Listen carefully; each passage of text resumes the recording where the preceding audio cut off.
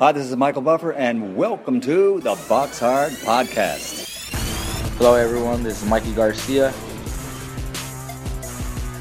This the monster from the swamps, Regis Rougarou Prograis. Hey, what's up? This is King Carlos Molina, former IBF World Champ. This is Michael, the Bounty Hunter, 2012 Olympian and your people's champ. This is Charlie Edwards, flyweight champion of the world.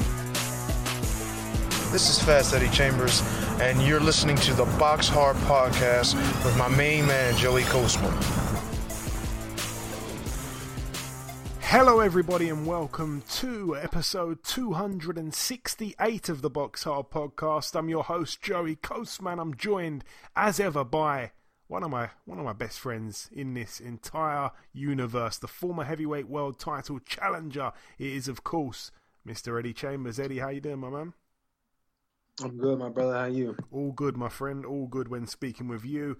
Like we always kind of do at the start of the show, I'm going to just tell you how the show is going to work. It's going to be the review part, then the news, then the sole guest, then the preview part, and then that pretty much sees out the show. There's going to be no knockdown again, I'm afraid to say, because everything's just been a little bit scrambled at the last minute to record this week.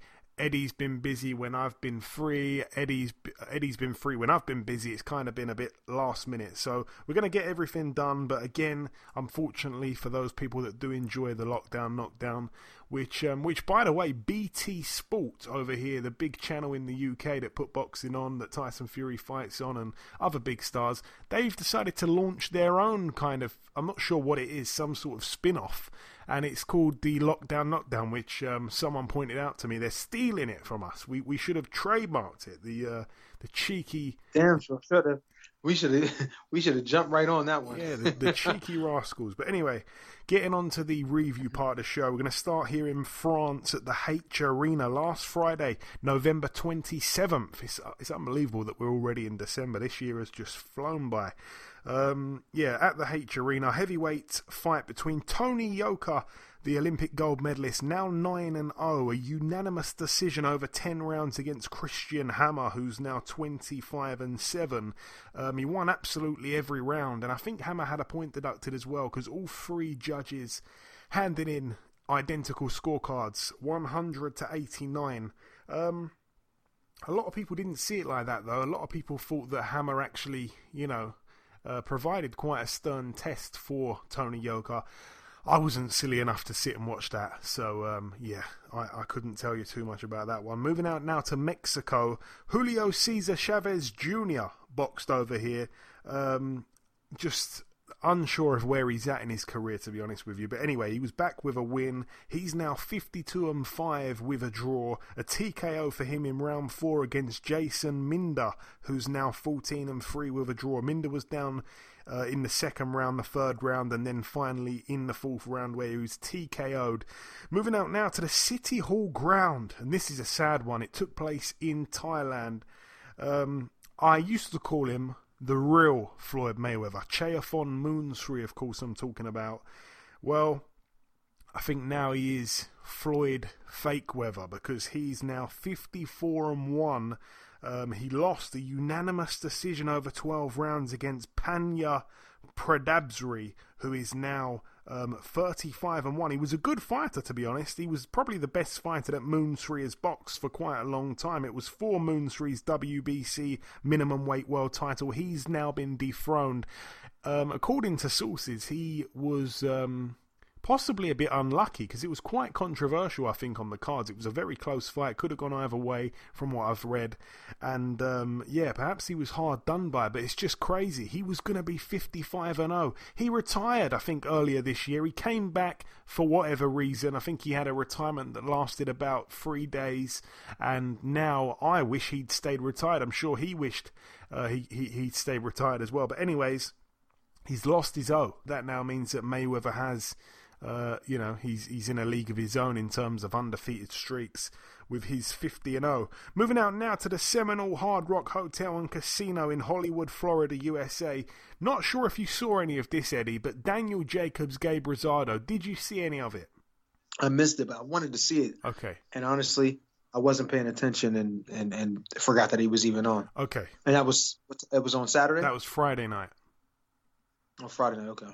Anyway, it was the worst fight I think I've possibly ever seen in my entire life. Wow, really? It was absolutely terrible, okay? Daniel Jacobs now 37-3, a split decision win over 12 rounds to Gabriel Rosado, who's now 25-13 with a draw. Shocking, to be completely honest. It was the worst fight for many, many reasons. One of the reasons is that it was very much like a sparring session. There was absolutely no atmosphere. Daniel Jacobs was so not on his A game. He was so not on the ball that his corner man actually said to him, "Have you bet on yourself to stop him late or something? You're not doing anything in these rounds." Gabe Rosado turned up, and I can't believe it. What happened to Gabe Rosado? It wasn't a brawl. It was a boxing match. Gabe Rosado opted to box. He had Freddie Roach in his corner. He seemed like a different fighter. Not saying he was a great fighter, but Daniel Jacobs was so poor. I wasn't scoring the fight, but I felt that Rosado probably did enough to win from what I could see. And a lot of people are in agreement. And the craziest thing ever is well, mainly me. I was slating him last week, saying he needs to retire, blah, blah, blah. I thought he won the fight, so did many others. And this is absolutely terrible. They had the pair in the ring. The MC picked up the microphone. He reads out, one guy scores it for Rosado. One guy scores it for Jacobs. And, the other judge scores it 115, 113, whatever the hell the scorecard was. And he says, to your winner from Philadelphia, Brooklyn, New York. So Rosado's already celebrating when he hears Philadelphia. And it turns out that the MC completely messed it up and actually Jacobs won. So Jacobs, when he heard Philadelphia, was starting to kind of, his head was down at the ground, and all of a sudden, Gabe Rosado's up on the ring post celebrating. He can't believe that he's got the decision. Well, he could believe it because he thought he won. And it's just a bizarre mistake. And that ended up being the talking point of the fight. Eddie, I wish I was you because I wish I could get that time back. Don't dare watch the fight. It was terrible. I think Rosado should have won. On that, I don't feel like I want to see either of them again, to be honest with you. Rosado had never really been in a boring fight his entire career, which was just crazy because, this was terrible compared to his usual standards. And Jacobs was terrible, and it just looked like a sparring session of two guys who had done maybe 50 rounds prior to getting in the ring. It was terrible. It had just one pace throughout. People were saying on Twitter, if there were fans there, they'd be booing. They half of them would have left. I mean, it was dreadful. I cannot stamp on it any more than what I'm saying here. This was the worst of the worst. I never want to see it again. Like, honestly, really? It'd be punishment. If you tied me to a chair and made me watch that, I'd tell you all the information I know. It was dreadful. Jeez. Yeah, that's how passionate I am on it. I mean, it was terrible. Anyway, on the undercard, there was one good fight between the Olympic gold medalist Daniil Yulusinov. He's now 10-0. A brilliant win for him. A TKO in 2 rounds against Julius Indongo, now 23-3, the former unified world champion. It's kind of sad to see. He's just seemed to, come down the slide, I guess, really fast. It was for the vacant IBF Intercontinental Welterweight title. They're talking about Daniil Yulusinov against Virgil Ortiz. I'd love to see that fight. But, Yulusinov, he looked good. To stop a guy like that in 2 rounds, it's impressive. I don't think Prograde did it in 2. I think maybe Prograde did take him out in 2, actually. I think Crawford maybe got him out there in 3 or 4. So, that's as good as anyone's beaten in Indongo, and for it to only be Yulusinov's 10th fight, very impressive. He seems to be getting better all the time. In the pro ranks, he's improving a lot. Moving out now to the Church House in Westminster, London, United Kingdom. Brilliant venue, by the way. Let's start with the undercard here. A good win for David Adeleye. He picked up the TKO in 2 rounds against Danny Whitaker. Adeleye now 4-0. Whitaker now 4-2. Also on that card, we got to see Jack Macy move to 17-1. A points win for him over 8 rounds against Mohammed Farid, who's now 16-2 with a draw. Jack Catterall, obviously waiting on that call up for the mandatory for Jose Ramirez. I think he's accepted some sort of step aside money. He had a bit of a keep busy fight, really. His career has been so stagnated, man. It's just stop start all the time. He hasn't had the breaks, and then when he got in position to get a big fight, he's taken step aside money. It's like, I don't know, man. His career is really stalled. Anyway, he came back with a win, a points win over 10 rounds against Abduzaraq Huya, who's now 14-3. To be honest, Catterall should have got his man out of there, and I think Catterall was, he got cut in the fight. I'm pretty sure he got cut, if I remember correctly. Hoya was down in the 6th round and once in the 9th round, but he did end up going the distance. Hamza Shiraz picked up a win. He's now 12-0. A defence of his WBO European Super Welterweight title against Guido Pito, who's now 26-8 with 2 draws. A TKO came for Shiraz in the 10th and final round. After the fight, Carl Frampton went on to say that he thinks he is the best prospect in Britain, which is a very, very, very big statement, actually. He's good, Hamza Shiraz, for sure, but I don't think it was the right performance to say that afterwards, you know. He's had more impressive fights, way more impressive fights, actually. It wasn't the most exciting of his recent outings, that's for sure. And moving up to the main event, Daniel Dubois, 15-0 against Joe Joyce, 11-0. Both men obviously undefeated. 5 titles on the line, I think it was in the end. I can't even remember which ones now. It was the British heavyweight title, the Commonwealth title, the vacant EBU European title. I believe the WBC silver was on the line, and I think maybe even one other title, if I'm not mistaken. Anyway, both men had only gone the distance once in their respective careers, and I mean, I really enjoyed it. Some people saying it didn't live up to the hype. It was one of those fights where I was kind of on the edge of my seat for the entire thing, so I really thoroughly enjoyed it, just because I felt that Dubois has got the power to just end a fight within 1 second. You know, it takes one shot from him. We've seen it more times than not. Only one guy to go the distance with him. So I was really excited, and I enjoyed the fight, man. I really did. I'm going to go through the rounds. Obviously, it ended with Joyce winning by KO in round 10. Going through the rounds. Round 1, for me, a Joe Joyce round. Surprisingly, I felt... anyway, I was quite surprised that he was on the front foot with good pressure. You know, he was pushing Daniel Dubois back. Daniel's head movement straight away was starting to tell. He had none of it, absolutely none. He was getting nailed with the jab. His nose seemed to be, on the TV anyway, reddening up already in that first round. Joyce's jabs to the body were working nice as well. I like to see that from big guys. Round 2, Dubois, for me, won that round. He was on the front foot. He caught Joe Joyce multiple times with straight right hands. Joyce seemed to be a little bit out of his rhythm that he had in the first round. It was a bit untidy. Round 3, a good start to the round for Dubois, a good finish for Joyce though. It was a hard round to score. I felt like if I had to be pushed, then I would have gone with Dubois. Really, because I don't know. It was. I don't know. I don't know who was more active, to be honest, because Dubois seemed to land, quite a few more power shots. Joyce seemed to find a home for his jab in that round. It was just a really hard round to score. A possibility of a 10-10 round, which Richie Woodall actually scored, I believe. Round 4, another really close one. If I had to edge it to anyone, I'd go with Joyce there. It was a great round. Round 5, for me, a Dubois round. He put a lot into that round. You could see the effort he was putting in was quite taxing. He was having to dig deep. He was having a lot of success with his right hand, though.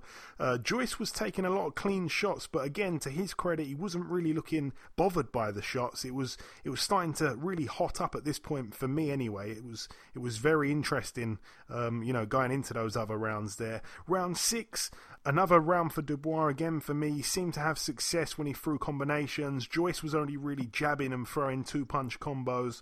Dubois was landing here and there. It wasn't an easy round to score yet again, but for me, Dubois just edged it.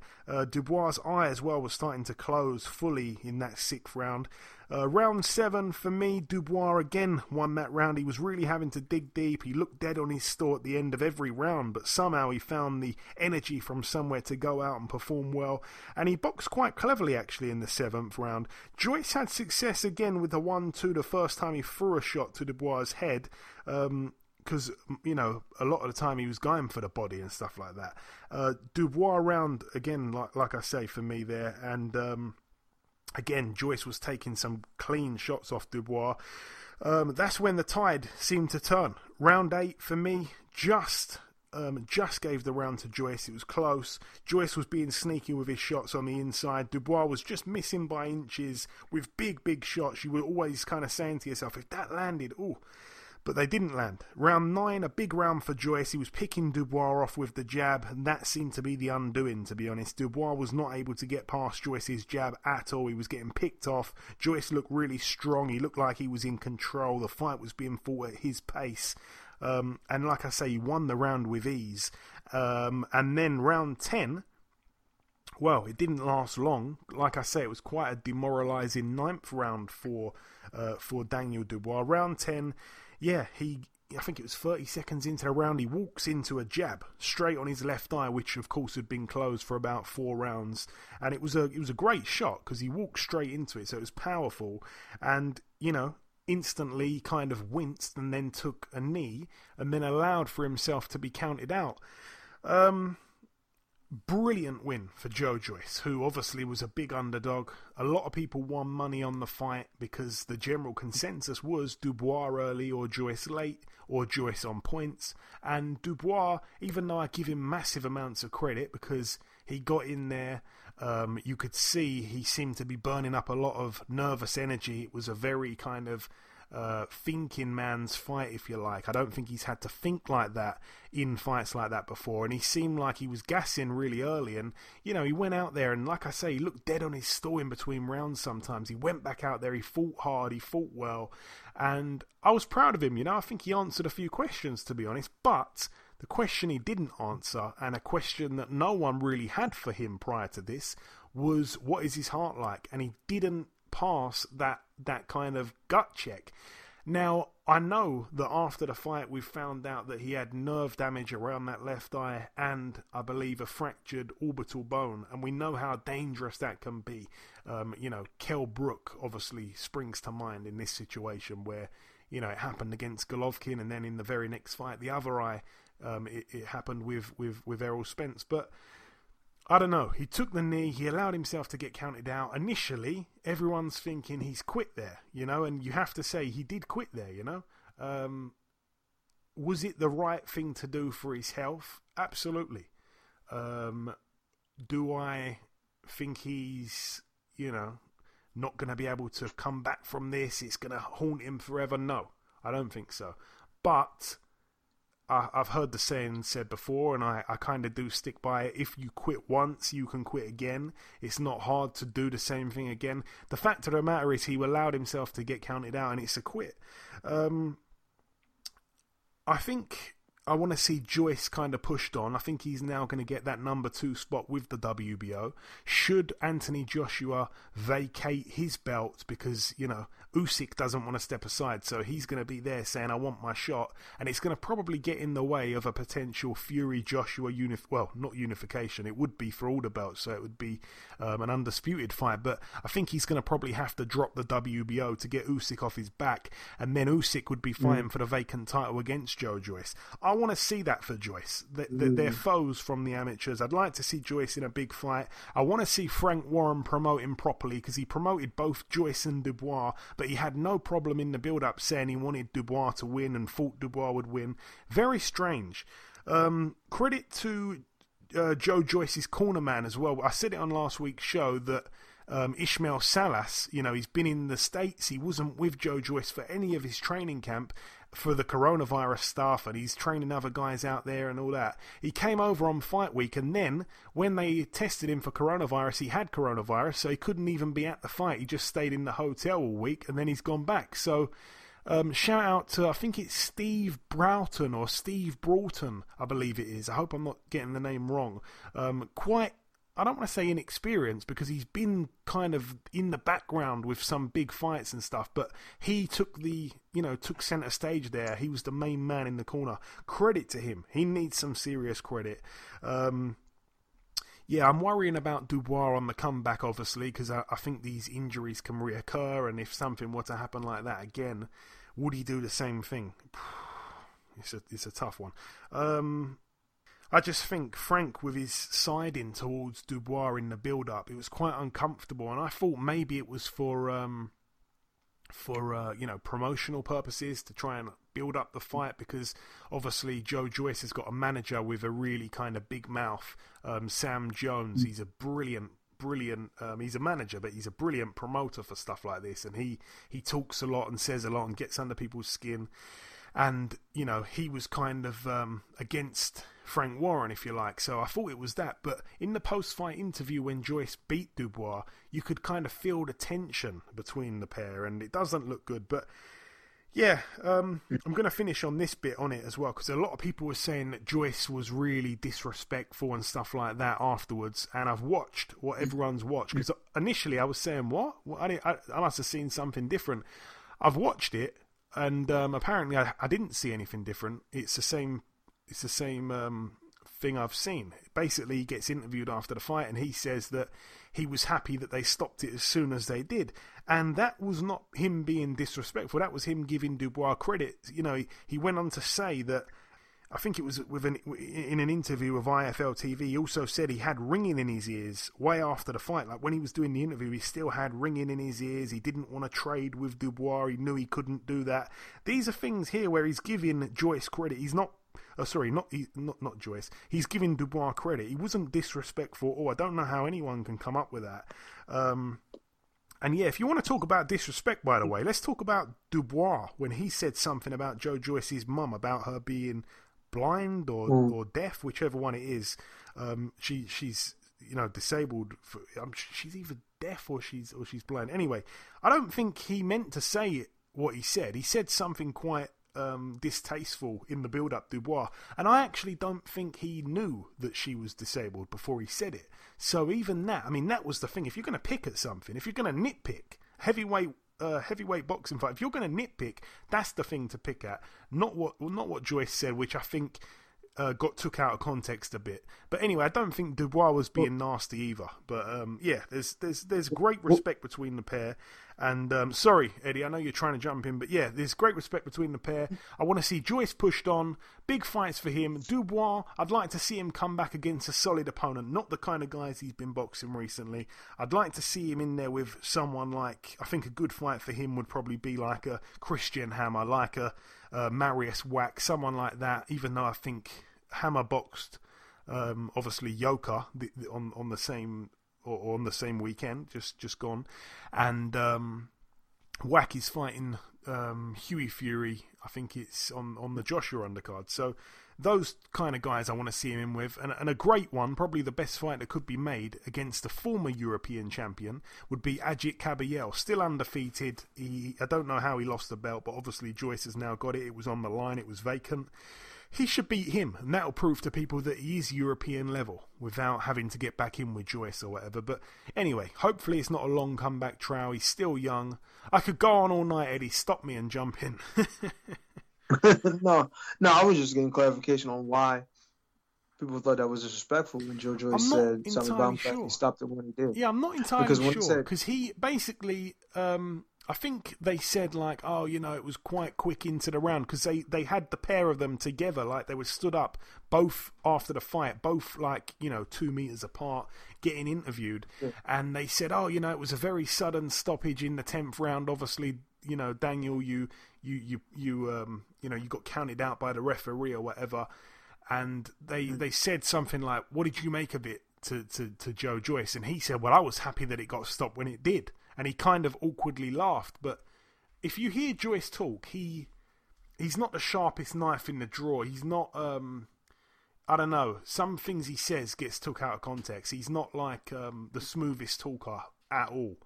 I think some people are getting that twisted. But if you know him, he's a good guy. He showed him respect. He said about his ears ringing after the shots. He said he couldn't actually stand and trade with him. He didn't want to do any of that. You can't be any more respectful. People are just twisting up the words or taking it out of context when it doesn't need to be, you know? Yeah, 100%. Like, I was thinking that he was saying he was happy that he stopped it because either it was good that he didn't have to go any more rounds with him, or it was more because he didn't obviously want to continue to batter him. You know what I'm saying? He wanted to just have the fight over and for, no one to get hurt. That's what I was taking from it. It was one or the other. You know what I mean? Either one is respectful. One is you don't want to see the other fighter get hurt unnecessarily when you clearly see that they're at this point not going to be, active defensively or offensively. It's pointless to have them continue. Or you were like, man, I'm just glad I made it out of there without having to exchange with him anymore and take any more crazy shots. You know what I'm saying? So either way is a respectful assessment of it. And I agree 100% with what you've said. And like I say, in the build-up to the fight, let's say that Joe Joyce's mum is blind, for example. Yeah. Daniel Dubois said something at the first press conference when she was there. She was actually present, and he said something about like, I don't want to. I'm really taking it out of context because I can't remember. But he said something along the lines of like, you're going to see your son get knocked out, but she's blind, so of course she can't see her son get knocked out. So it was like, you shouldn't say that. But again, I don't think he was being nasty. I just think he didn't know that she was blind or whatever, you know. So if you're going to nitpick at something, though, that's the thing to pick at. You know, people are acting. I'm starting to think of some people that are offended by what Joe Joyce said. Did they have loads of money on Dubois to win the fight or something? It just seems too personal. It makes you wonder. Yeah, it makes you wonder. Well, a lot of people are like that with their athletes. You know what I mean? Yeah. There are certain people that just are fans, and no matter what the other person does, no matter what the other person says, and remember, he lost. So if you're a fan of his, you're just going to look for everything to be, to pick at or to be upset about because obviously your guy lost, so that you don't have that to share about. You know what I'm saying? So it's just one of those things, man. And people are going to take these things out of context because it's their prerogative. It's their decision to make of it whatever they want to. And like I said, they're upset their guy lost the fight, so they're going to pick at everything. You know what I'm saying? Yeah, but swiftly moving on anyway, because I don't want to upset some listeners as well, but that's just the way I saw it. It doesn't mean I'm right. Eddie didn't see it at all. He's just explaining a possibility. It doesn't mean I'm right. I could be wrong. That's just the way I saw it. But yeah, I'm giving my opinion on this podcast. But moving out now stateside to the Staples Center in Los Angeles, USA. Let's start with...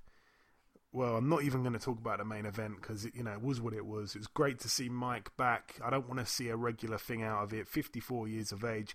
He looked a lot fitter than Roy Jones did, considering he retired a much longer time ago than Roy Jones. But, yeah, anyway, leaving that there, man, because that's just pointless. But, Badou Jack picked up a win, a unanimous decision for him over 8 rounds, a complete shutout against Blake McKernan, who's now 13-1. He was undefeated there.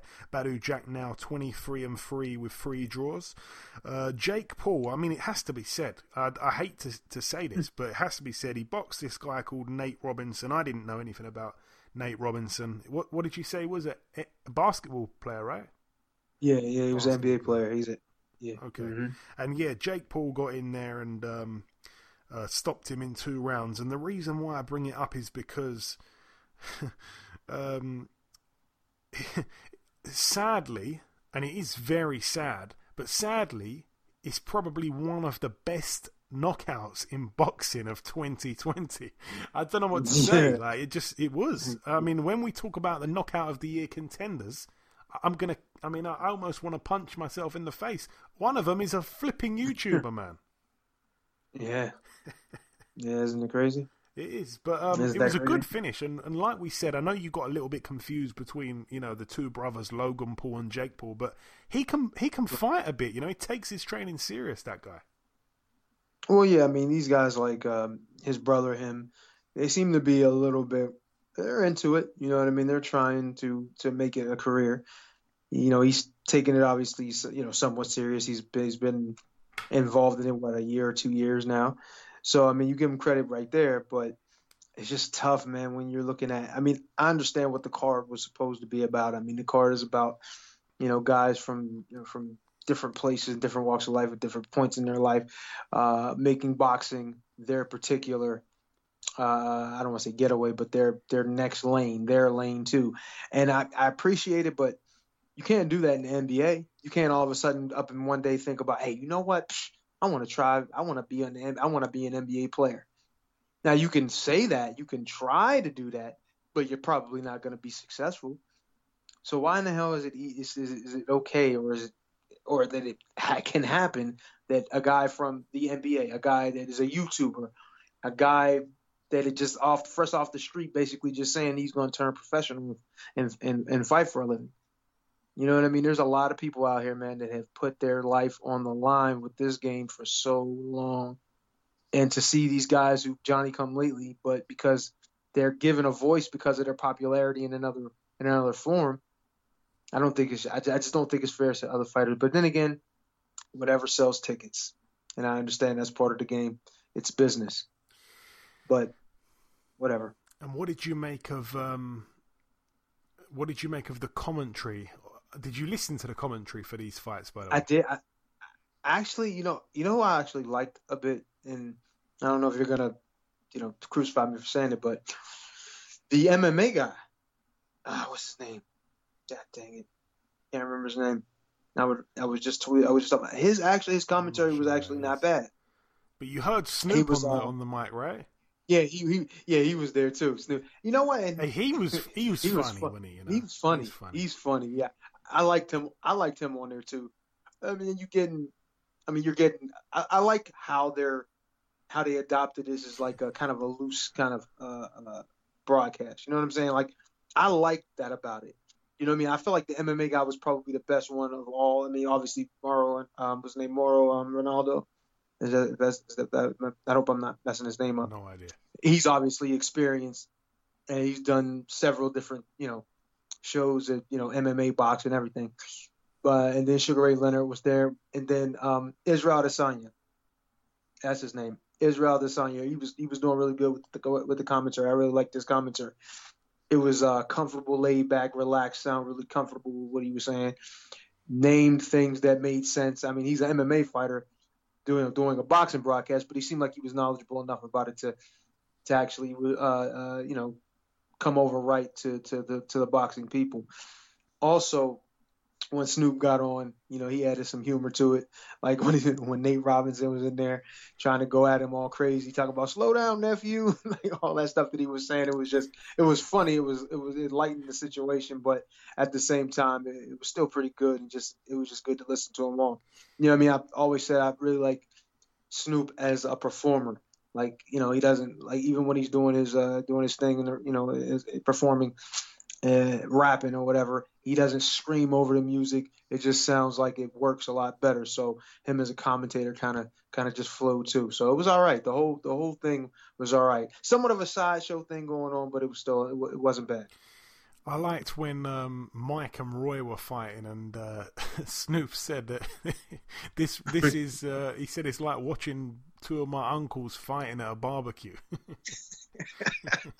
Yeah, he did say that. That was. But see, that's what I'm saying. Like, the funny thing is, I mean, these guys have been on TV and been speaking over microphones for basically most of their adult lives and half of their young lives. You know what I mean? So they're so comfortable in front of the camera, with their voice being heard. It's just like anything. It's just like them talking to friends. So they're people.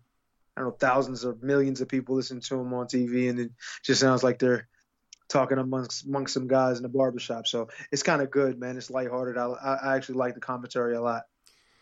SNOOPDOGG.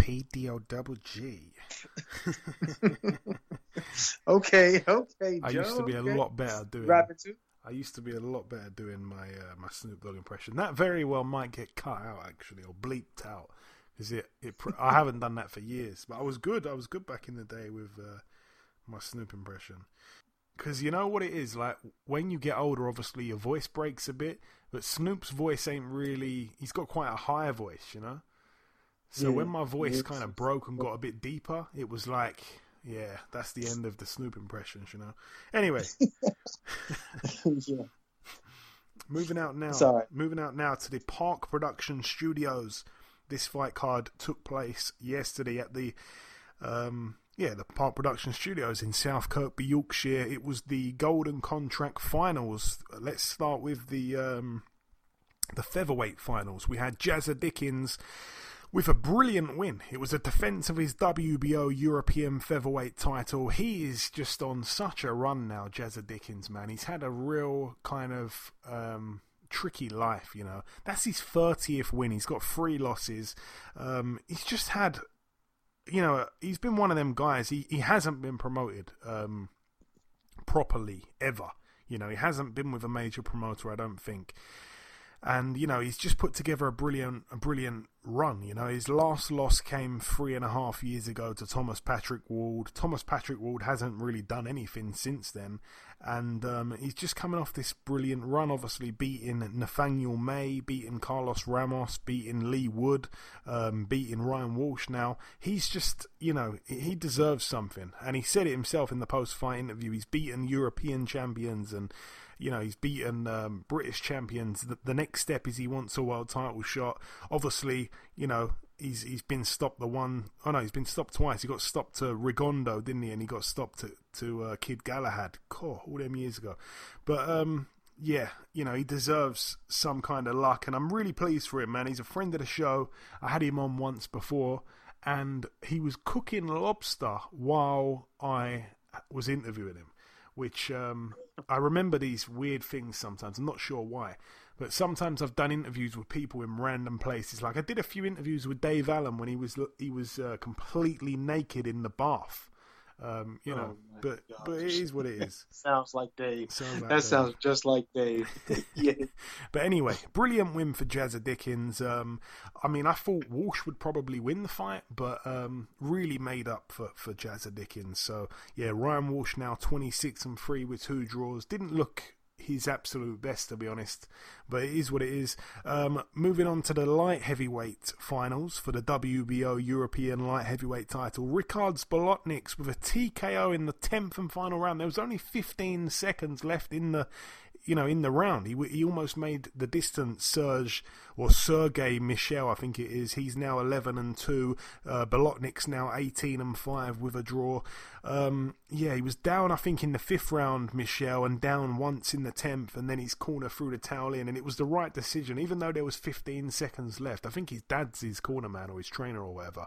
Even though there was only 15 seconds left, he was absolutely done, like completely done. And I'm gutted because it would have been nice to see him go the distance, but what a brilliant win there for Bolotniks. You know, he's put together such an amazing run. He beat Stephen Stephen Ward in the quarterfinals of the tournament. Then he beat Hosea Burton, and now he's beaten Michel. I mean, he is just again on a brilliant run, serious momentum, and I picked him to win by stoppage late on as well, and he did. So brilliant win for him. And on the undercard, brilliant fight between Daniel Egbenike, 6-0, against Harlem Eubank, 10-0. It ended after 10 rounds with a points decision going in favour of Harlem Eubank, 97-94 for him, scored by the referee Phil Edwards. Yeah, Eubank, you know, very, very good fighter, obviously. Boxing at 140, and there's some great fights for him down the line. He's looking at fighting for the English title, I think, in his next fight or in the next couple fights. Yeah, I want to see him pushed on. You know, he's kind of been spoke about for a long time. Obviously carries that very famous surname, Eubank, and yeah, we'll see what the future holds for him. He's got an exciting future. It was a brilliant fight as well. Both men shared a common opponent in Martin McDonough. Both guys held a win over him. And yeah, brilliant fight. Really applaud MTK for making that one. But anyway, that's it for the review part of the show. I'm going to just mention briefly 2 pieces of news that I have here. If anything else develops from now to the end of the show, I'll discuss it when I'm signing out. Florian Marcu, I always thought he was Romanian. No, maybe he's not. I can't remember where he's from now. But anyway, he signed with Matchroom. That's a big move for him. Obviously, looked good on that Ultimate Boxer undercard or whatever. He's now signed with Matchroom. Got quite a big fan base. He wants to fight the likes of Conor Benn and stuff like that. We shall see. And also, the other piece is that Julio Cesar Martinez will be defending his WBC World Flyweight title on the Canelo Callum Smith undercard. He takes on Francisco Rodriguez Jr. No surprise, really, seeing as they both train with Canelo's trainer, whose name I've forgot his name right now for some reason. Oh gosh. Anyway, I forgot the guy's name. That's so poor on my part. Who's Canelo's trainer? I've totally forgot his name. Anyway, is it Eddie Reynoso? Eddie Reynoso, yeah. Anyway, that's it for the two pieces of news, and that closes part one. The final thing to do is to welcome our sole guest on this week's podcast. Ladies and gentlemen, please welcome the former British, Commonwealth and European champion. It is, of course, Mr. Sam Eggington. Sam, welcome back on the show, my man. I appreciate it, pal. Appreciate you having me. Absolutely, my pleasure, Sam. So, like I said, we last had you back on the podcast in 2017. It's been a long time. It was just before the Ceferino Rodriguez fight, which obviously was a brilliant one. But a lot has happened since then. Let's get up to date. You're coming off that Fight of the Year contender against Ted Cheeseman. What a brilliant fight. Just briefly, Sam, how do you kind of assess that fight looking back now? I know that you felt hard done by on the night. Many people agree with you. Yeah, I still do, pal. I still do. It's one of the hardest pills to swallow, if I'm honest, of all of them. I'm okay with, coming out of a fight and losing.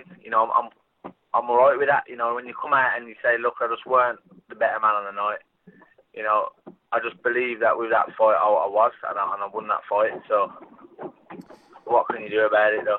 Yeah, no, absolutely. And even though Ted pretty much dismissed it immediately, will you be gutted if you never get that rematch? Is that something that will kind of bite away at you, eat away at you, I guess? I think so. I think it will. Yeah. It's one of them ones that, like I say, it sounds bad, but I'm okay with losing if I'm the worst man on the night. I'm okay with that. I can deal with that. If someone's better than me on the night, then they deserve to win. That night, that weren't the case. It just wasn't. And I think that's what eats away. Like, no matter what you do, yeah, you can't get the nod. It's unreal. No, and like I say, you boxed so good that night, man. Like, that's one of the best performances I've seen you perform. You know what? It's hard as well. Yeah. People keep saying that to me, and I can't watch the fight. I've watched it in bits. I've watched around here, around there. I can't watch the full fight out, and it's hard. It's bad because people say, "Oh, you box the best you ever boxed," yada yada yada. But it's a wonder because I can't watch it, man. It's a sickener. Yeah, I can understand. Well, I can imagine. But let's move on to positive things. Your next fight takes place next Friday on Channel 5 against Ashley Theophane. This is the kind of perfect comeback fight for you, I believe. Am I right in saying this is the perfect kind of opponent for you to get a good win over following that controversial decision? I think so. I think it's a very good name to come back to. I feel like someone like Theophane, everyone knows his history, so there will be people on both sides of the pond watching his fight. So I just think, it's a great name to have. And hopefully, I'll go out there and I'll do a good job. And like you said, everyone knows his history. He's been around the Mayweathers. He's kind of been on this world tour where he's been going to different countries, beating guys, but not really beating guys of a significant level, I must add. Coming back to the UK after all these years, and he's already been saying this is going to be his last fight. He's going to sail off into the sunset after this. That's a dangerous mentality, in my opinion, to have when taking someone like you on. Would you agree with that? It's a bit dangerous of his thinking. I think so. I mean, it's not so much dangerous as just a foot already out the door. Do you know what I mean? It's already a way out. Bam, my last fight. I'm old. Yada yada yada. It's already got a foot out the door. It doesn't matter. You know, like, so I think that's all he's doing. I think that's, unless, you know, he's really trying to play mind games and he's going to come out fucking all gun blazing, which I doubt. So I just think it's a foot out the door, you know. He's going to get in, he's going to try and have it for a few rounds, and once he understands that, you know, he's probably past his best and he's not going to get a win, he's just going to fold, and he's already got his excuse. It's my last fight, you know, I'm just back, yeah. And I think that's what it is more than anything. It would be great if he did come out and it was some kind of mind games. But I want to ask you this, Sam, as well. Where do you feel like you are in your career now? Obviously, you've won every belt available to you aside from a world title. Do you still feel that you're at the same level you were able to get to at the peak of your career? People forget you're still so young, of course. Yeah, I mean, honestly, pal, yeah, I'm not just saying this. People keep asking me this. I've never enjoyed my work as much as I do now. Like, when I was winning the British and the Commonwealth and the European, it was a job. Like, I'd turn up, you can ask my coach, I'd turn up to the gym, I'd have a face on me like you wouldn't believe. I wouldn't talk to nobody, I'd get my work done and I'd get out of the gym, and that was it. That was a day at work. But I've never enjoyed training and being around a gym and just generally learning as much as I am now. I know that's going to sound like, of course, he's saying that he's got a fight coming up. You know, I don't lie. I don't need to lie. You know, I've told everyone a few times that, you know, it's a job, but I'm generally enjoying it now, and I think that's what I think it's coming out. And like you say, it come out in my last performance. So, but yeah, so I'm hoping, you know, we'll get this win. We'll push on to you know, just to bigger things, but. Just have to wait and see. And Sam, what are the bigger things? Obviously, it's been a crazy year for everyone, but to close out the year with a good win over Theophane, where would you see yourself going after that? It's hard to say, pal. I just literally wait for the phone to ring. Do you know what I mean? Like you know, I'd love to Liam Smith. I literally was, you know, I was in the gym doing bits, and the Italian job come up. So I don't. It's hard to plan anything when you're in my position. You know, you just gotta wait and hope that the phone will ring, and you'll have, you know, some sort of shot at some sort of title, and that's what I'll do. I'll hopefully, you know, I'll get Theophane out of the way, and someone will be watching somewhere that I think, you know what, you know, it'd be a good fight for this title, that title, this person or that person, and we'll go from there. And obviously, when you were at welterweight, there were so many names domestically. There's still so many names domestically. But up at 154, there's perhaps not the strength in names there. But you still have a good bunch of guys.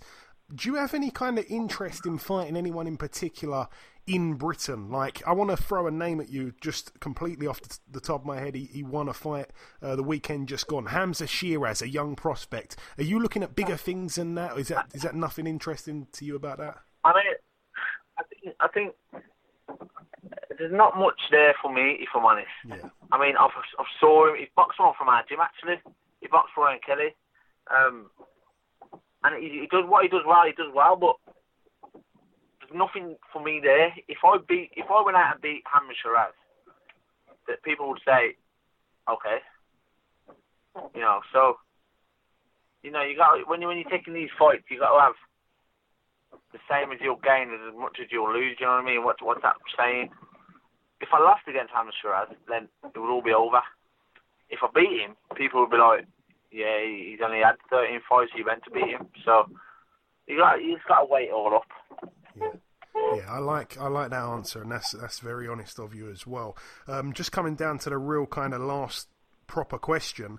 You say it's kind of hard to plan out your next moves. You don't know what happens if you win the fight. You know, you're not sure exactly what's going to come next, but we are in the month of December now. What is on your Christmas wish list in terms of 2021 for you, career-wise? A win over Theophane in a realistic world, but if it was all up to you, what do you want 2021 to bring you in boxing? Just a constant array of fights. I need stability. You know, I need someone to say, look, you can box 4 times this year, 3 times this year, and I'd be happy. I could do that. It's when you don't know what's coming and you got to box from one day to the next, just hoping that the next fight will come. I need stability. I need a constant flurry of fights. The more active I have, everyone says it, the better your box, and I believe that. Yeah, well, like I say, I hope that you are active in 2021. Obviously, in 2019, you had 6 fights, so that was pretty active there. But, I hope that comes true for you, my friend. And just before we let you go, if you've got any closing words to your supporters, to listeners of this show, like I say, it's been 3 long years since we last had you on. What's your message to anyone that's listening that supports you, my friend? Tune in, man. Tune in and get me on more often. Definitely. Listen, if you're not tuning in, it's on Channel 5, obviously, next Friday. You'd be a fool to not tune in. It is going to be brilliant. I'm really looking forward to it myself. Listen, Sam, it's always a pleasure speaking with you, my friend. We definitely will get you on more often. Best of luck for next Friday. I hope we can catch up sometime after. Nice one, pal. Appreciate it.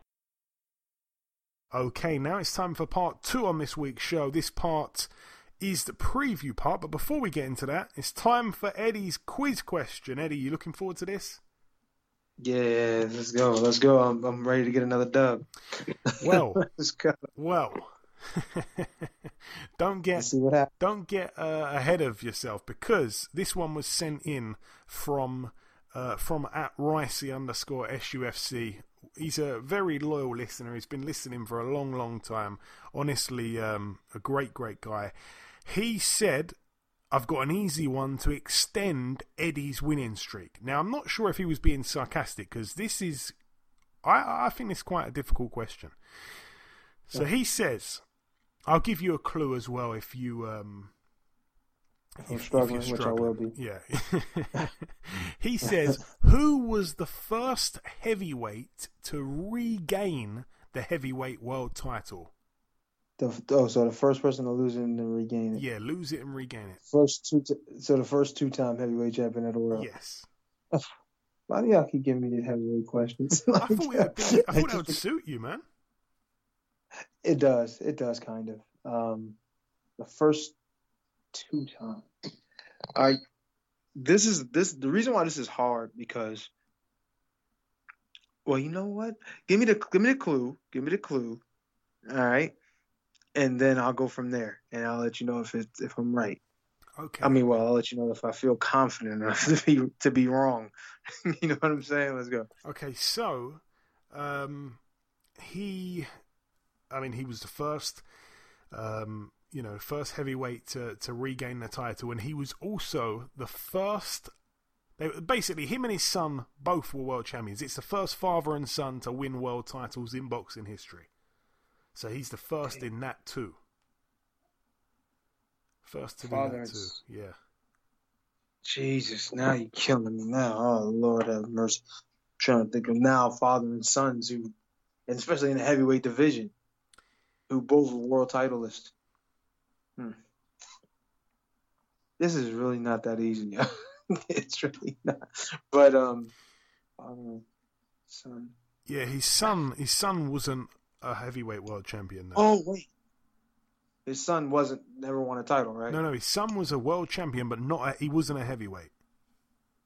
Well, but he wasn't a heavyweight, because I was about to be wrong as hell, because I was about to say something. What was you gonna say? But his son wasn't. No. It's so wrong, and I know it wasn't it. But his son wasn't. His son was a champion, but he wasn't a heavyweight champion, right? That's right. Hold on. No, please don't do this to me. So now I'm thinking really, really hard. All right. Can you give me one more? And about what era of boxing? So, firstly, I believe his son is adopted, by the way. I believe he's adopted. He's got a double... Well, he's got like a double-barrel surname, the son.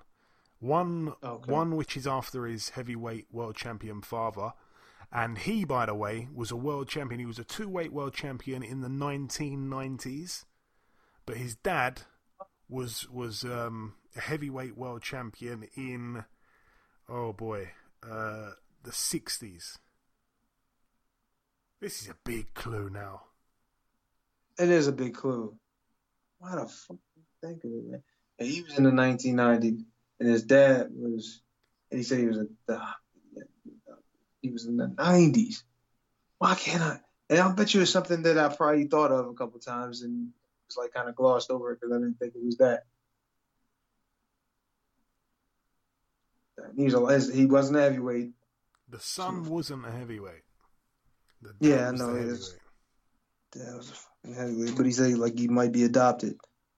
And I'm just drawing a blank right now. Like I don't understand why. I'll give you another clue. The dad had two fights against Muhammad Ali. Oh, wait. Hang on. Yeah, 2 fights with Muhammad Ali. Now, oh, wow. I know who it is. And we're talking about the dad, not the son, right? Yes, sir. Okay, so the dad was Leon Spinks. No. What? No. What? Not. Wait. Are you sure? Because you said the son was not a heavyweight and he was a world champion. He lost it and gained it back. So was the dad, right? Or was it? Please. I said that they were the first father-son world champions. I don't know if it's been done since then or if Leon Spinks did it, but you know, it's a good fault because obviously Leon fought Ali twice. But I don't. Yeah. Was Leon a 2-time heavyweight world champion? I don't know. But anyway, he wasn't the first guy to regain it though. God damn it! What? So Leon Spinks' son was a world champion, was he? Well, yeah, Leon's son of Corey Spinks. Ah, okay. God. That's why. That was a good one, though. And it was a very good one. Okay, who is it now? So I can be upset with myself for not knowing this. Okay. And he fought Ali twice. Are you ready for this? Yes, I am.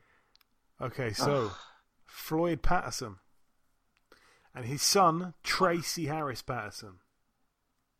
Right. And you know what's funny? Right?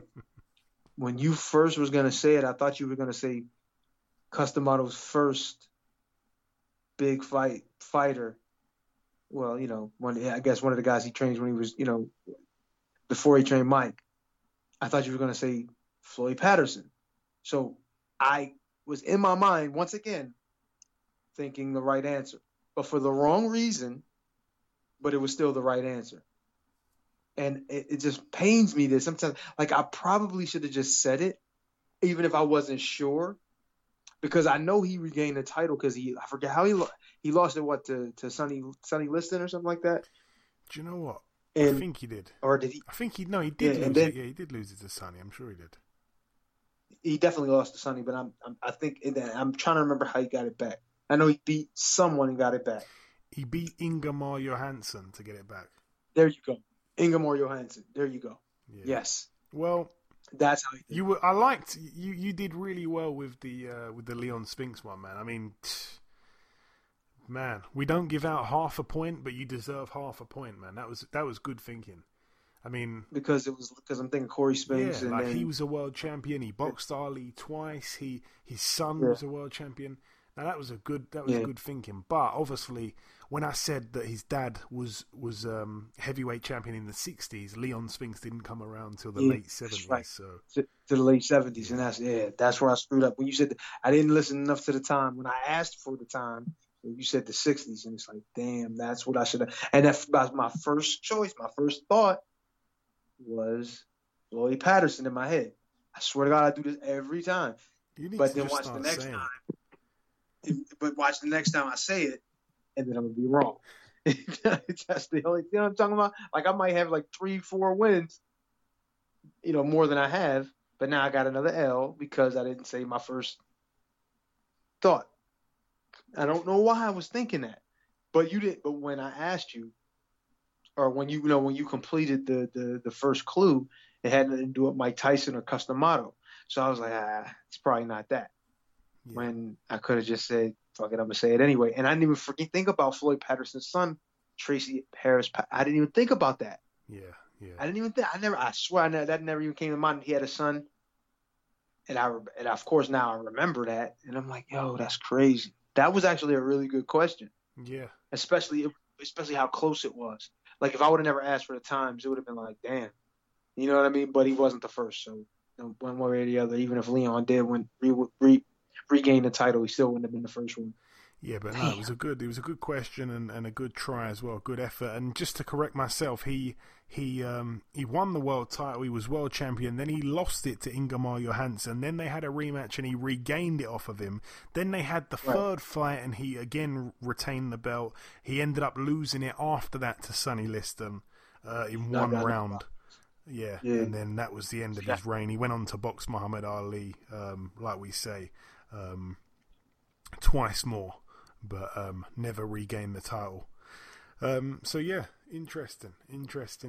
Great question. Moving on though to the preview part, because we took quite long on that. Moving on to the preview part, we're going to start here tomorrow at the Wembley Arena in Wembley, London, United Kingdom. Let's start with the undercard. Lerone Richards, Matchroom's new signing, 13-0, the former British middleweight champion, or is he super middleweight? I'm forgetting now myself. But anyway, he takes on Timo Lane, who's 28-14. That's a strange one. Shannon Courtney, she gets out for the first time since losing her 5-1 in an 8 2-minute round contest against Dorota Narek, who's 6-1. Zach Parker, 19-0, friend of the show. He fights for the vacant WBO International Super Middleweight title against Cesar Nunes, who's 17-2 with a draw. I think this is some kind of eliminator as well for him. He's been high in the WBO rankings for a long time now. James Tennyson, 27-3, takes on Josh O'Reilly, who's 16-0. That one's over 12 rounds there. And the main event, Billy Joe Saunders, 29-0, in search of win number 30. He takes on Martin Murray, 39-5 with a draw. That one's for Billy Joe's WBO Super Middleweight World title. Not a fight I'm looking forward to at all. It was supposed to take place a couple years ago when Billy Joe was with Frank Warren, and obviously it didn't end up happening because Billy Joe pulled out once or twice, and now it's happening. And you know, since then, Martin Murray's racked up a couple losses. He's retired. He's come out of retirement. Billy Joe's moved up in weight. He hasn't looked good, as even Eddie Hearn said. He hasn't looked good in any of his fights at super middleweight. I just can't believe it's happening. It's not a fight I'm looking forward to at all. Martin Murray's tough as they come. He really is such a tough guy. Only guy to get him out of there was Triple G, I think, in round 11.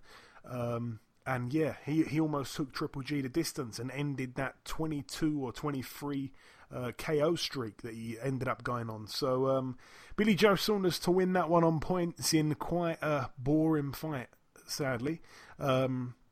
Anyway, that's on Friday. On Saturday at the Church House back in Westminster, London, the undercard is okay. We get to see Dennis McCann, 7-0. He's in an 8-rounder against Pedro Matos, who's 7-3. We also get to see Michael Rambolezza, 18-17. Not sure what's going on here. This one's for the vacant WBC International Super Bantamweight title. He takes on Chris Bourque. But the main event, this is really where it's all happening, up at light heavyweight for the Commonwealth light heavyweight title. We get to see Lyndon Arthur, 17-0. King Lyndon Arthur against Anthony Yard, 20-1. Obviously, Anthony Yard known for his Lions in the Camp mantra, so they're billing this as the Lion versus the King. So, you know, it's good. This is a great fight. Lyndon Arthur probably the smoother, cleaner boxer, certainly with the deeper pedigree, but Anthony Yard, so heavy-handed, can crack with both hands, been at world level, even though he got knocked out by Kovalev. For me, I think Anthony Yard is far too good for Arthur. I could be eating those words this time next week, but I just think he's too good. He hits too hard. Lyndon Arthur, for me, yeah, I'm not that impressed. I have to be honest. You know, all the best to both men, of course. Anthony Yard, though, is the man that I'd like to see come through. Moving out now, stateside. The undercard really not up to much at all. Yeah, actually, it's really not up to anything apart from Eduardo Ramirez, 23-2 with 3 draws. He's in a 12-rounder against Miguel Flores, friend of the show. Really nice guy, Flores. He's 24-3. I wish him all the best for sure. Nothing else really going on that undercard. You get to see Sebastian Fundora against Habib Ahmed. That's a good fight, actually, over 12 rounds. But let's get straight to it. It's the final fight to mention, Eddie. It's for the WBC and IBF welterweight world titles. Errol Spence Jr. back in the ring for the first time since the high-speed car crash in which he was extremely lucky to be in a ring this soon, considering, the injuries weren't, that serious, which is just unbelievable. The Angels were with him in that situation there, but he's back against Danny Garcia. It's a tough fight to come back to considering he had the car crash, but if he hadn't have had the car crash, for me, this wouldn't have been... I mean, it's a good fight, it's a good name, but I've been saying it for a long, long time now. Errol Spence keeps fighting guys way smaller than him. He keeps fighting guys that are 140 fighters coming up. I mean, Danny has kind of established himself at 147, but really and truly, he is a true 140. I think he's only up here for the big paydays, but not knocking it too much. It's a great fight. I think Errol wins on points. I don't think he stops Garcia. I think Garcia is tough as hell, and I think he's got a very brave corner. I couldn't ever see Angel Garcia throwing a towel in. I don't even think he owns a towel. Well, he probably does to get out of the shower with, but it doesn't bring it to fight nights. But I can't see the towel being thrown in. I can't see him getting stopped, even though Errol is such a big puncher and he's so much bigger. I think it's a smooth and easy points win, though, for Errol Spence. How do you see it, though? I see it, honestly, it's a good fight. It's a real dangerous fight, though, especially coming back off the accident, not being active, obviously, for a good while now. Earl's used to being kind of busy and, just being in the gym and just being around boxing in general, training and all, it's kind of easy to, be a step or two slow when you're not able to do that every day. Trust me, I know this. But I think even if he was at his best, this would be a dangerous fight for him. Because Danny Garcia is a different, the style. You know what I mean? Earl is kind of in your face. He's kind of a pressure guy. He has a full array of offense. You know what I mean? He goes to the body, goes to the head. He's aggressive, big puncher. You know what I mean? And like you say, he's a big, tough, strong kid. However, the problem Danny's had a lot of the time is sometimes a little, he can be outboxed a little bit, like when you looked at when he fought, can't remember his name, kid from Florida. Jesus, I can't believe I can't remember his name right now. Oh, my gosh. Keith Thurman. Keith Thurman. Yeah, sorry.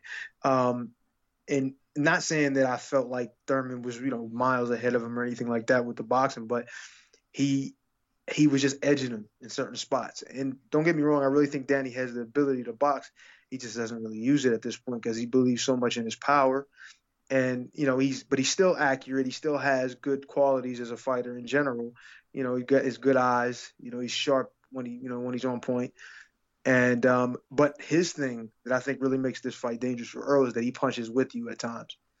And like when he knocked out Amir Khan, just throwing shots. And a lot of guys were saying he basically had his eyes closed when he threw the shot. I don't know about that, but I do know that he's not necessarily afraid to throw shots with you, and he can take a good shot. I've seen him in there with, and I know I'm going back a little bit now, but when he was in there with Kendall Holt, and Kendall Holt is a massive puncher, in my opinion. I've just seen the reaction of the guys he's fought and how he's knocked guys out, even though he's been knocked out himself. He was a really, really big puncher, and he's landing clean shots on Danny, and Danny's coming back, and I think Danny ends up stopping him. So it's like he has that in his background. To be able to take shots. And I don't want to say you don't want to take shots. I don't like the idea of taking punches unnecessarily. But if you have to, it's nice to know that you have that.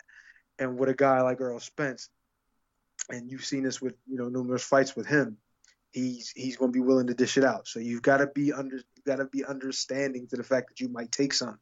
And I think Danny does have that with his game. He has that understanding. He doesn't look like a tough guy, but he is a tough guy. And once again, like I said, he punches with you, sometimes unexpectedly, and throws shots that seem like they may not actually work or be kind of out of bounds with the situation, but it always seems to work for him. And he, not always, but most of the time it has worked for him. And I just see this fight as a dangerous fight for Errol Spence. I'm not saying that Errol Spence is going to lose. I'm not saying that he's going to be knocked out or be exposed, quote unquote. That's bullcrap in my opinion. But I think that he's going to definitely have to answer some questions in this particular fight. And, I mean, obviously Danny's going to be the big underdog, even though, Earl had the accident and all. But I feel like he's going to have to really answer some questions. He's going to have to, first of all, he's going to have to be, is he going to be back as he was before the accident? And is he going to be able to deal with Danny when Danny lands heavy shots on him? Because this is a different kid throwing shots now. I'm not saying Sean Porter's not a heavy puncher. I'm not saying that, but I think Danny's a bit of a heavier puncher than that. I think if he catches you with those same shots that Sean Porter caught him with, maybe a bigger reaction, Yeah, I'm not sure I'd agree with that bit. I think even Kell Brook is a bigger puncher than Danny Garcia, in my opinion. But, really? Yeah, I'd say so. Honestly, I mean, maybe that may be true, but just from what I've seen, you know what I'm saying? What I've seen in both their fights. I mean, I've obviously seen Kell Brook, and he's done good things with his boxing ability. I thought his ability and his shots and all that stuff were based on more his accuracy and his boxing ability more so than his power. I'm not saying he doesn't have power. Yeah. They all have power. But Danny Garcia, I've seen, and it's not just his power. I think it's his timing with the shots too. I think he has a good understanding of timing with these shots. That's why when he hit, like Maidana's probably a bigger puncher than all of them. And Amir Khan went the distance with Maidana. You know what I'm saying? And in fact, he almost stopped Maidana. And so, everybody's talking about how weak of a chin Amir Khan has. But I just think it's the shots he got caught with. Look at Canelo. Look at Danny's shot. You know what I'm saying? Look at what the hell is the guy's name that he got stopped with? I can't remember his name right now. But the first time he's been stopped. You understand what I'm saying? I think a lot of these shots and a lot of these people's chins are questioned based on the times they've been hit. And I'm not saying that Danny's a harder puncher than all those guys that we mentioned. I'm just saying his timing for it has been really, really good. Like when he lands his power shots, his timing has been good. That's all I'm saying. Yeah, no, definitely. But I just think since moving up from 140, I mean, his first fight was against Paulie Malignaggi. He stopped him in 9 rounds. Then he went the distance with Robert Guerrero. Then he stopped Samuel Vargas, who's a tough guy, to be honest. But, he stopped him. Okay, whatever. Then he lost the very close one with Keith Thurman. It wasn't a landslide. It was close. I think Thurman did enough to win. Then he knocked out Brandon Rios, which, doesn't say too much. Then he had the really close fight. Well, it wasn't really close, but he had the fight with Sean Porter. It was close early on. Then he knocked out Adrian Granados, and then in his last fight, he went the distance with Ivan Redkach. So I don't think he's had the most impressive run at 147, but I just think that Errol, for me, is too big, too strong, too active, too because he's obviously a southpaw as well. That's too tricky, too powerful. I can't see anything that Danny has better than him. Maybe he's got slightly better timing. Maybe I don't think Errol's got a bad chin at all. I don't think there's anything that Danny can trouble him with, to be honest. Well, Danny's quite slow as well. I think he's very slow. That's the thing. Timing beats speed. And I don't necessarily think he's overly fast or he's overly slow. I think he's even pace with the punching speed. But what I mean about is when I'm looking at Earl and how he is invested in his offense. And I've always said that one thing about Errol Spence that always makes me kind of like, is he's not the best defensive fighter because he doesn't really focus much on that part of it as much as he should. I feel like especially earlier in his career, he was basically defending just based off of basically putting his hands up and taking a half step back, which is fine. But when shots would come, put it this way, if we're in punching range and I'm getting almost hit all the time, not necessarily getting hit, but almost getting hit all the time, I don't have any kind of understanding of how to defend properly. Like if I'm standing in front of a guy, he can shoot his whole clip at me, and he's probably going to come up empty. You understand what I'm saying? Won't hit me once. Other times, you may graze you. You may have a little bit of this, a little bit of that, touch you here and there, but it's not going to be anything like that. With I'm looking at Earl is he sometimes gets hit, and I mean that's great that he can take it, and he's tough and he's there, and he's like when I'm watching him fight Sean Porter, and I'm like he's taking shots, you know what I mean, and taking good shots. You know what I'm saying? Like with a guy like Danny Garcia who is really good at timing his big shots and punching with you when sometimes you don't expect it. If he catches him in one of those situations, anything can happen. Maybe it doesn't happen. Maybe it doesn't happen at all. But what if it does? Will he be okay? You know what I'm saying? Especially right after the car accident. You understand what I'm saying? Not right after it, but you know what I mean. And I know you're saying I don't really see anything that's going to trouble him, but I'm just looking at it as we're all pros, and they're all pros and elite pros. At some point, if you make a mistake, one or two mistakes, nobody thought that Danny Garcia would beat Amir Khan. Look where he's at now. You understand what I'm saying? Any of these things, anything can happen. And that's the only reason why I'm saying this is a dangerous fight.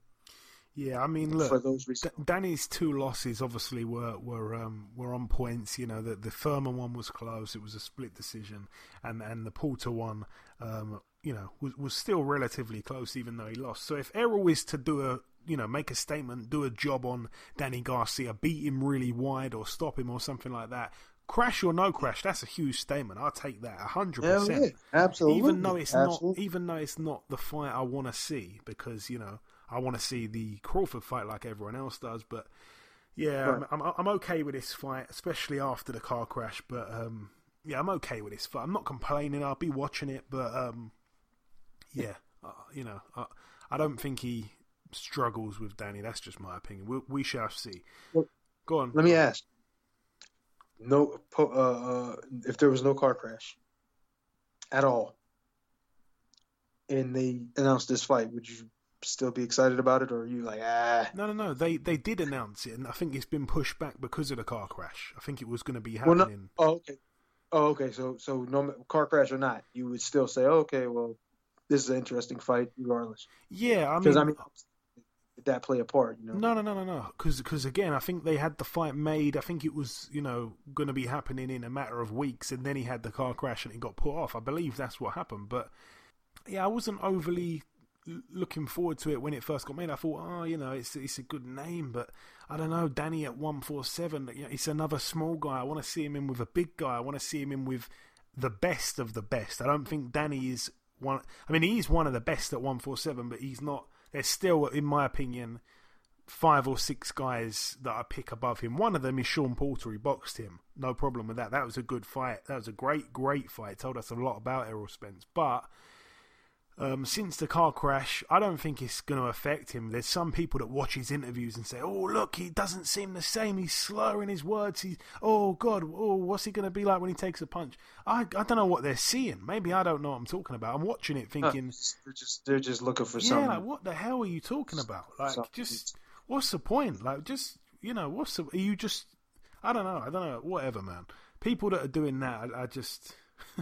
Whatever. I haven't seen it. Maybe they've seen something I haven't seen. But for me, with the car crash, I don't think it's going to bother him. I don't think he's going to be, a completely different fighter. And to be honest with you, even if he is somewhat affected, I still think he could beat Danny Garcia, in my honest opinion, man. Yeah, no, I mean depends how affected he is. Obviously, I haven't got a clue, man, what he's been through. I'm gonna say it like this. I think in this fight, whether he's been in a car crash or not, I still think the fight will be dangerous one way or the other, especially watching him against Sean Porter. And I'm not saying it because the guy who beats the guy can beat the guy. You understand what I'm saying? What I mean by that is it's all about styles, and it's all about how you match up. Because say Sean Porter loses to Errol Spence can lose to Danny, and then Sean Porter. You know what I mean? It's just like this kind of cycle can happen, and just one day one fighter can be good, and it's just that way. So it doesn't really matter. I think, Eddie, I think that the way to beat Errol Spence is you've got to be big enough and strong enough to push him back, or stand with him and box with him and kind of stand center in the ring. I wouldn't say trade all the time, but be clever about your exchanges, like what Brook did until he got his eye smashed in again. You know, that was a really good fight up until the late rounds, and there were times where Brook was you know, I wouldn't say controlling the fight completely, but he was winning rounds. It was comfortable. It was a great watch.